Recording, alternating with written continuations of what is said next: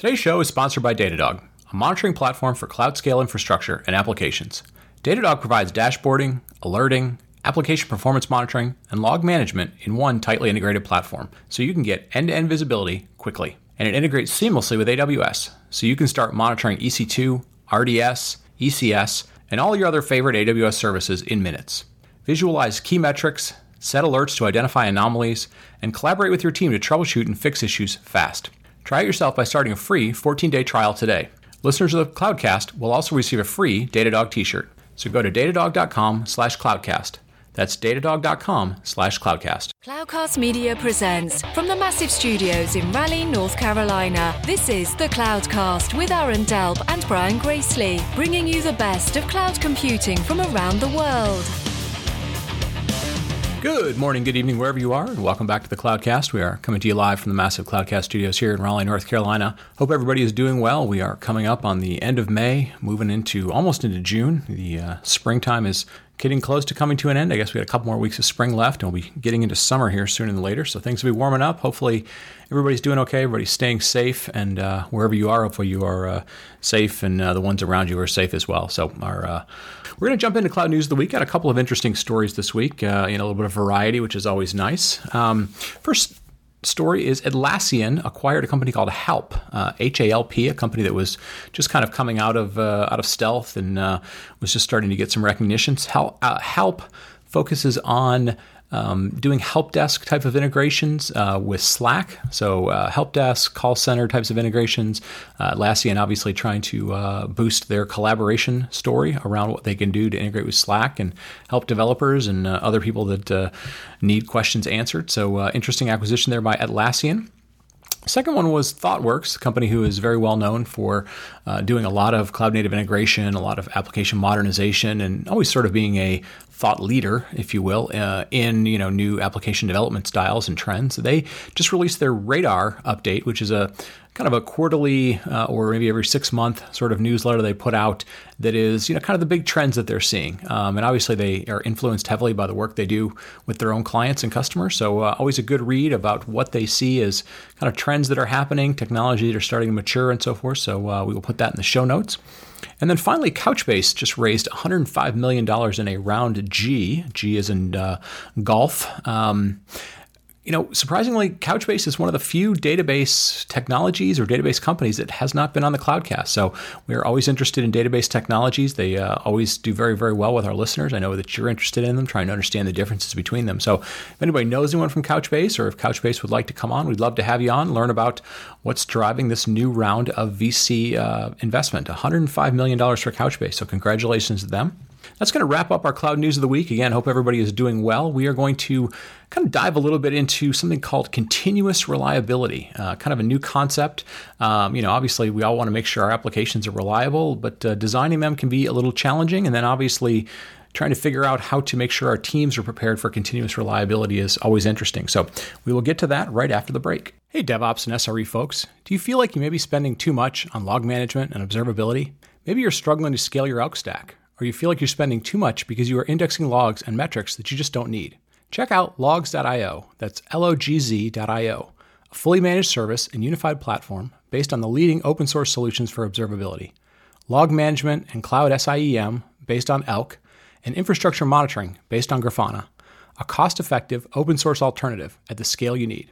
To give it a try for yourself, sign up for a 14-day free trial today at logs.io, that's logz.io/cloudcast, and for your chance to receive a free logs.io t-shirt. That's logs.io/cloudcast.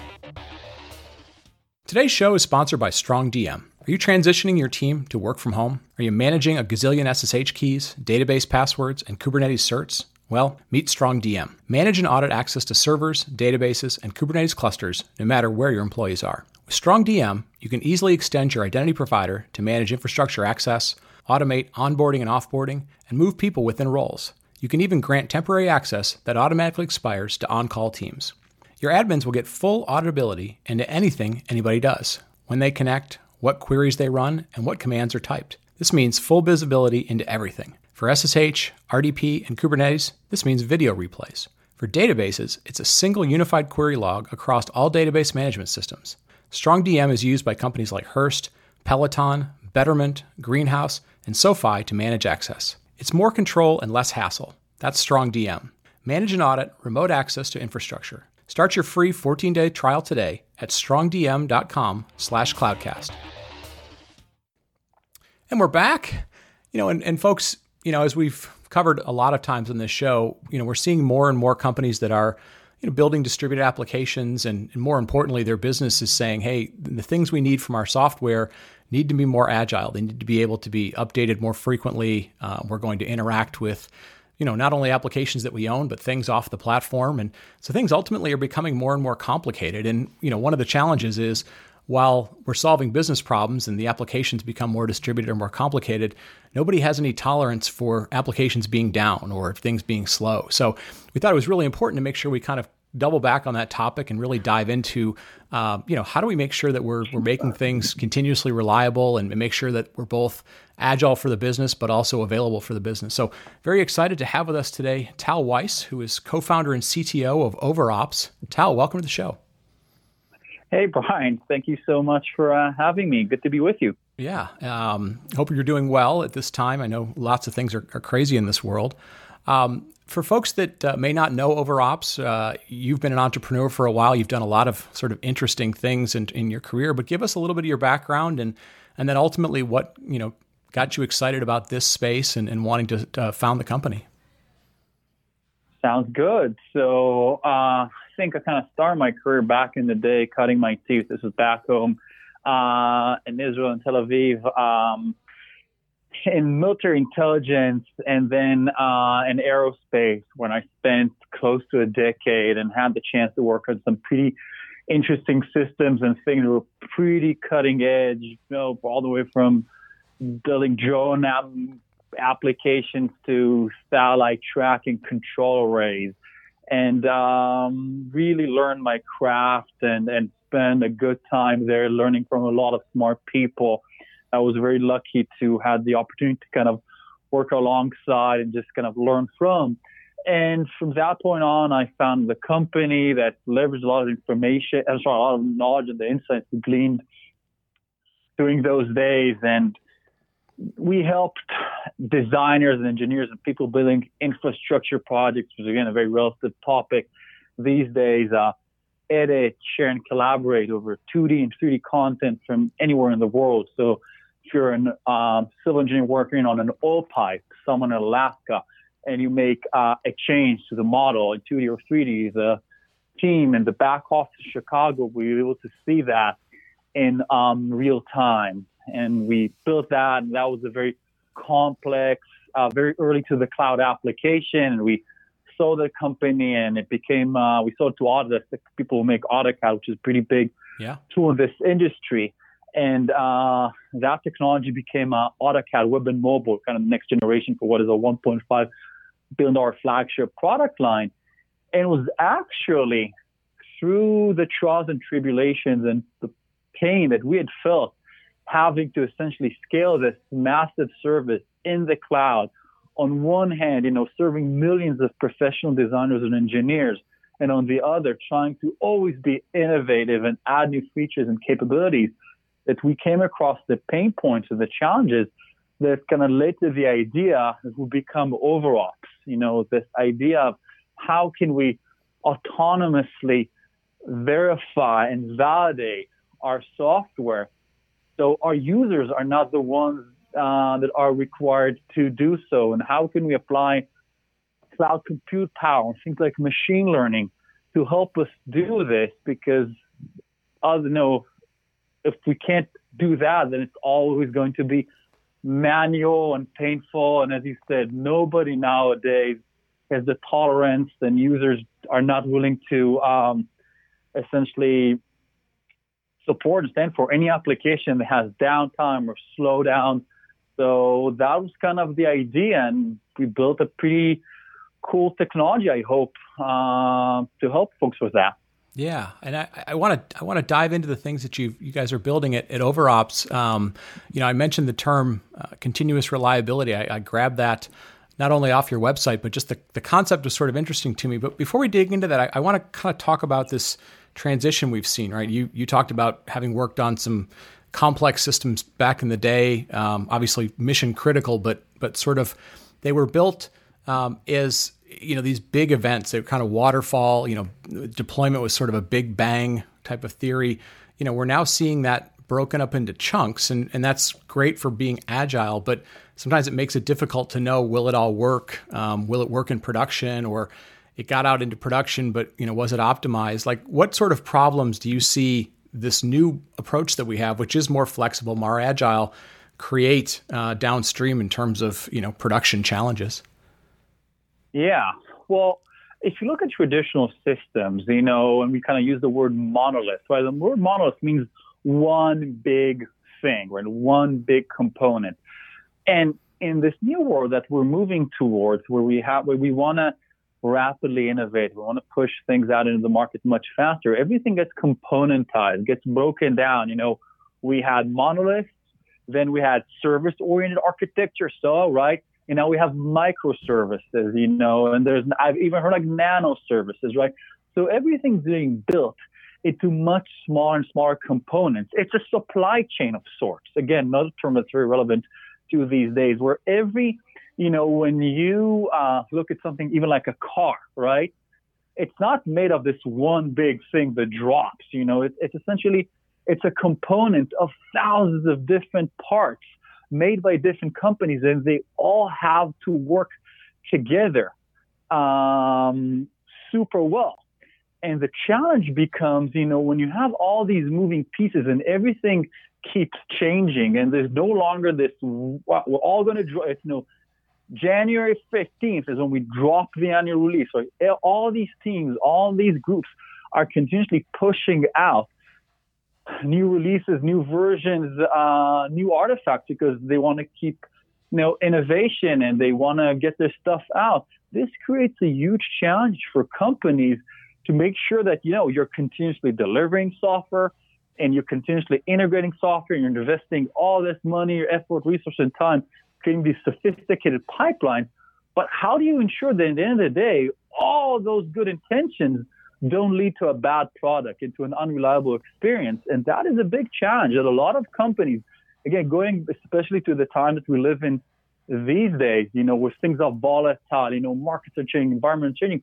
How do we make sure that any vulnerabilities, any weaknesses, any points of weakness in the software don't end up essentially being found by users? It's a big challenge for the industry, and it's part of the growth that it must undergo to kind of get to that next level. Right. Yeah, absolutely. You guys, OverOps uses a term, and I mentioned it before, continuous reliability. I want you to talk a little bit about that, because sometimes there's these terms in our industry that you kind of have to explain a little bit, because for the last few years we've heard people say, well, you're building on the cloud's not reliable infrastructure anymore. You have to kind of think about it differently. How do you think about this concept of continuous reliability? What does it mean in terms of, the way that you think about it, but also kind of what the OverOps technology provides? For sure. So when you look at the industry, right, all ideas, all these novel concepts, they begin, like everything on the technology adoption life cycle. Initially, they're the purview of, the smart whiz kids at all the right conferences, all the right meetups. And then over time, the industry starts adopting them, and incumbents go in. And you saw that with the cloud. 10 years ago was this essentially, this abstract concept, the cloud. What are you talking about? Now it's the infrastructure that powers our lives, right? It's how we do mobile banking, how we consume content, how we do anything.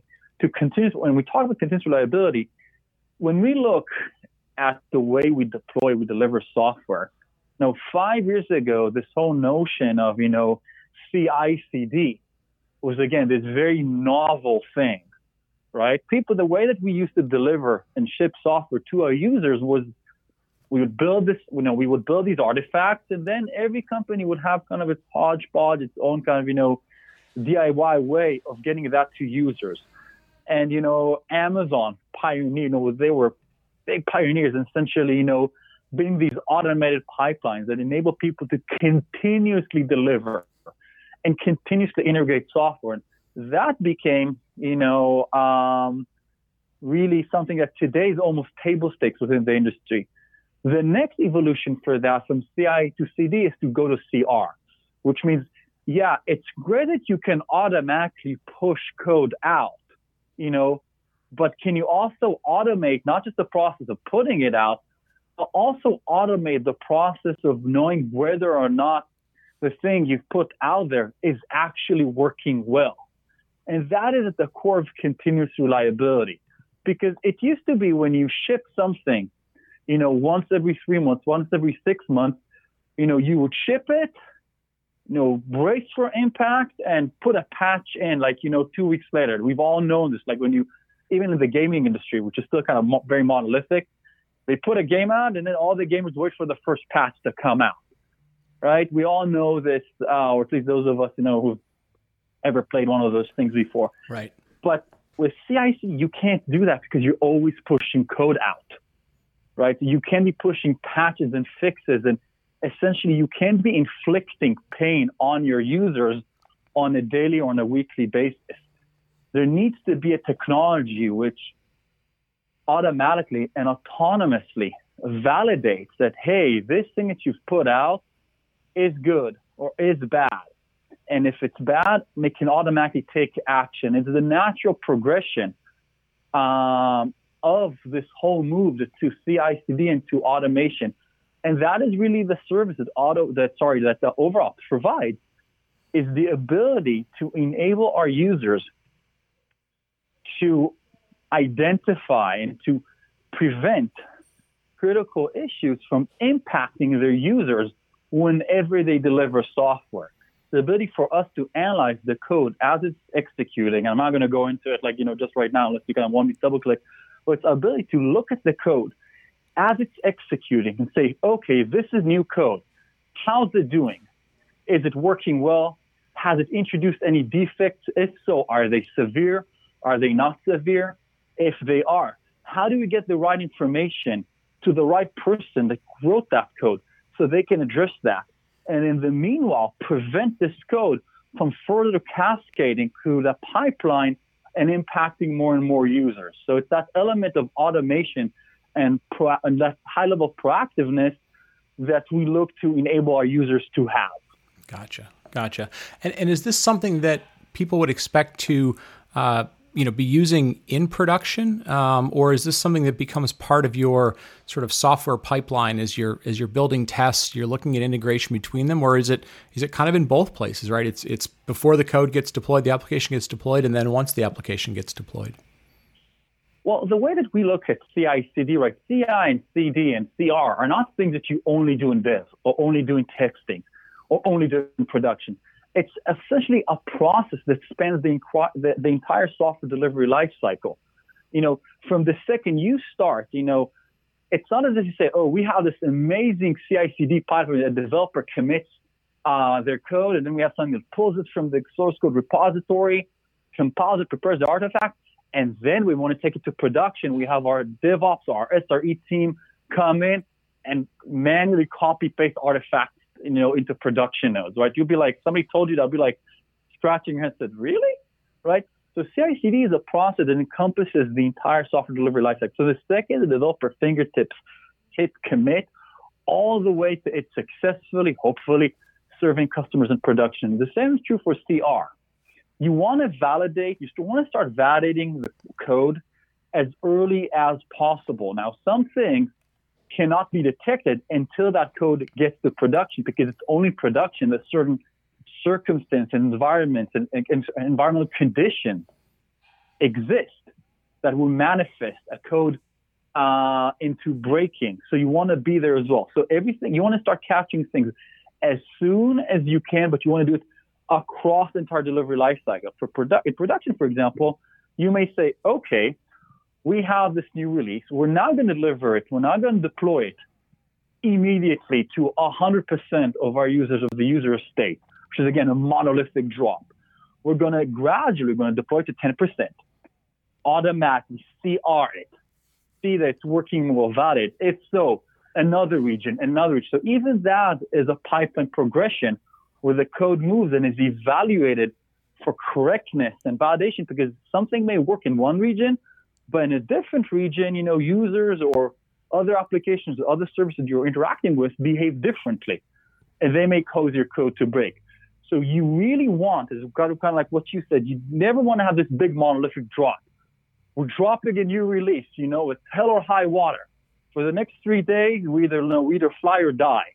You want to break that process into these small chunks so that users are never aware of it. And if something bad happens, you have the ability to prevent, to respond, to resolve, to remediate before business and users and anyone essentially is negatively impacted. Gotcha. Makes sense. Makes total sense. And again, these things are all, kind of new concepts for people. It's, if you're in certain parts of technology, it's kind of like an A/B test, or it's sort of a canary deployment, but, being able to do that and then have, not just do the deployment, but have the feedback mechanisms, be able to roll out, rolled back to changes. There really is kind of a broader set of things that are needed more than just, we did a blue-green deployment or a canary deployment or something. And I think that's kind of the space that you're really helping to define. Yeah, for sure. Because all we do essentially, when we look at technology, we always iterate, even the cloud, right? Essentially, it's an evolution of the data center. That is if, Amazon was the first one to connect, servers into the internet and make them available for other users, right? So these are all evolutions. So if we look at like a canary or an A/B build, right, it's a concept that we all traditionally know. Challenge is, all right, I'm going to deliver this. Let's say I've got 1,000 nodes in production.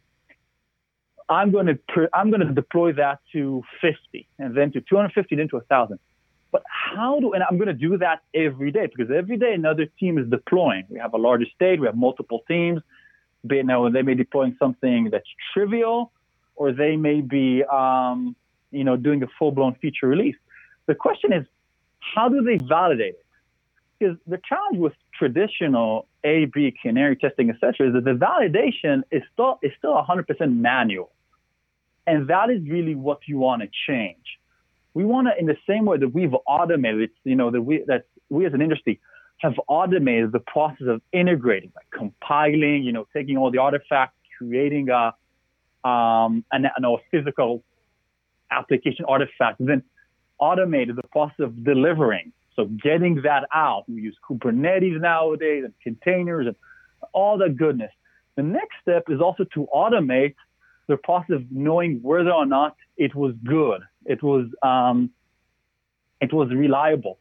And keyword is automating it. Not we're going to do the entire chain fully automatic, and then when it comes to time to actually know whether or not this thing is working, that's where we hit the log files and we just skim through them, and we just cross our fingers and pray that nothing bad happens.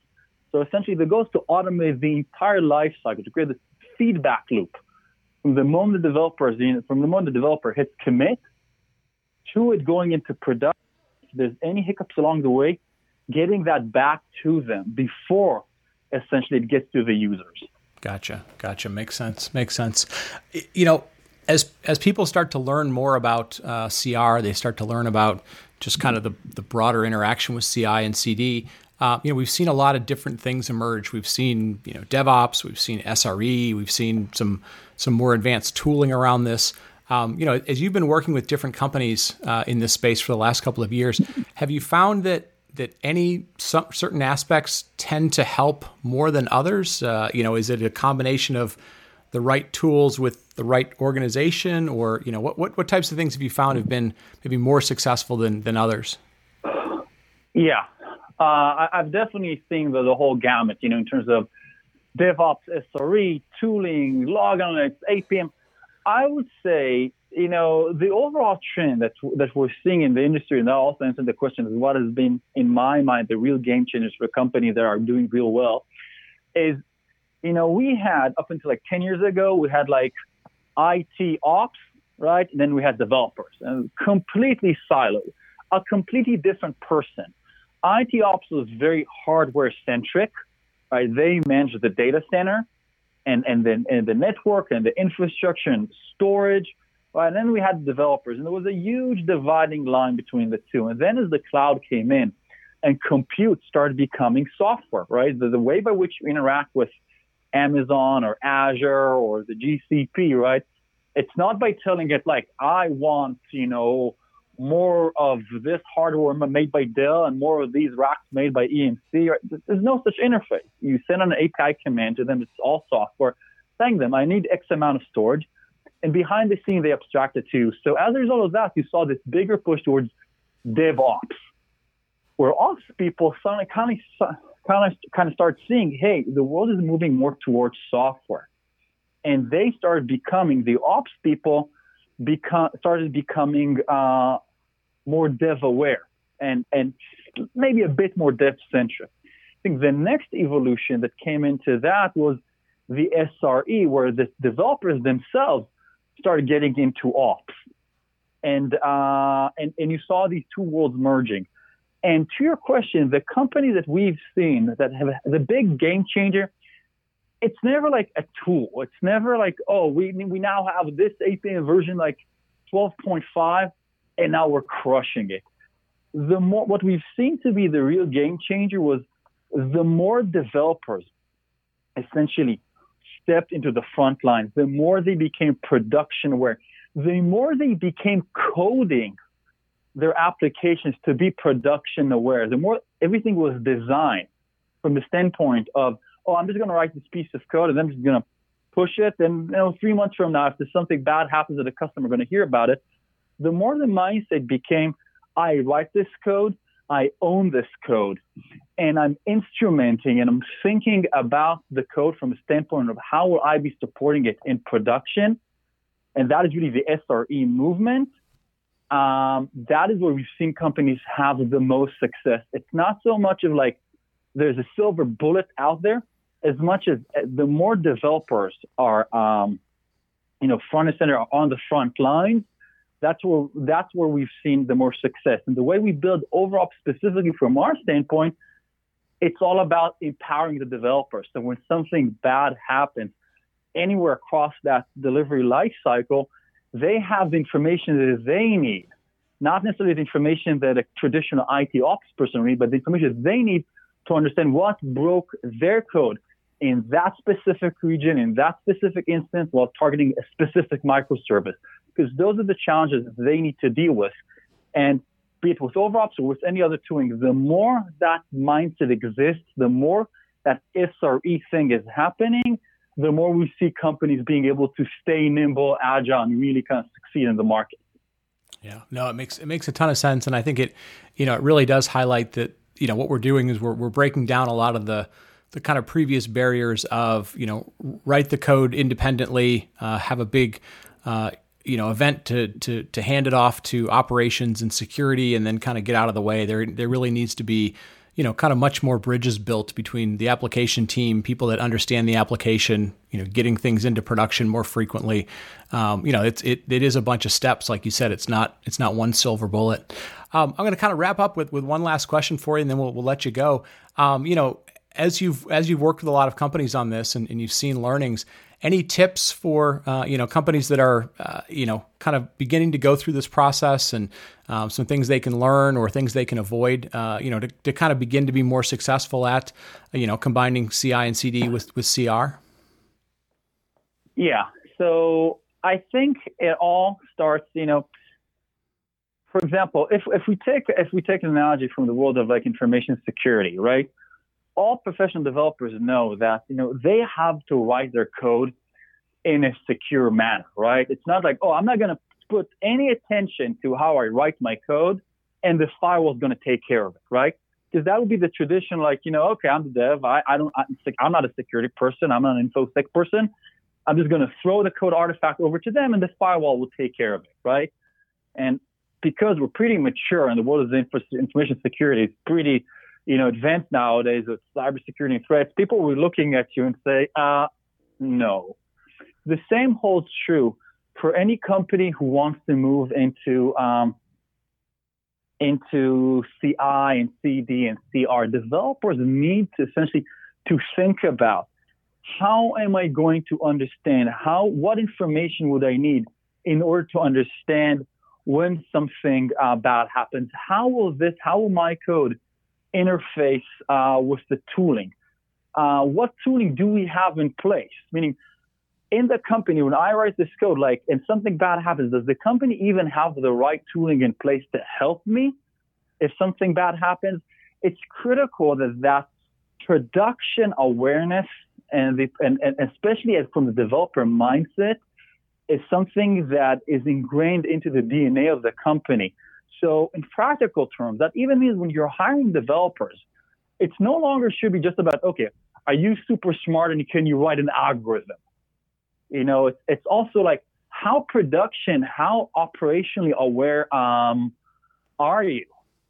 You know, those are things that the more the companies focus on, the more they ingrain into their culture, the more it's going to be easy for them to break up those monoliths and kind of get into that new world that we're all trying to cross that bridge and get to.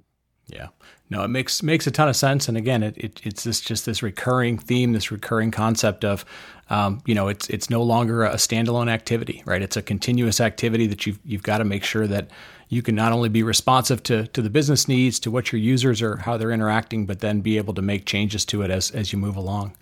Tal, thank you so much for the time today. Really enjoyed the conversation. Great to sort of learn more about continuous reliability. Folks, as always, there are a number of things in the show notes to help you look at follow-up about, how to reach out to Tal, how to reach out to Overops and so forth. So with that, again, Tal, thank you so much for the time today. Folks, with that, we're going to wrap it up. Thank you, as always, for listening to the show. Thank you for telling a friend about it and helping us grow the community. And thank you for giving us feedback and ratings on iTunes and other places you get your podcast. So with that, we're going to wrap it up, and we will talk to you next week. Thank you for listening to The Cloudcast. Please visit thecloudcast.net to find more shows, show notes, videos, and everything social media.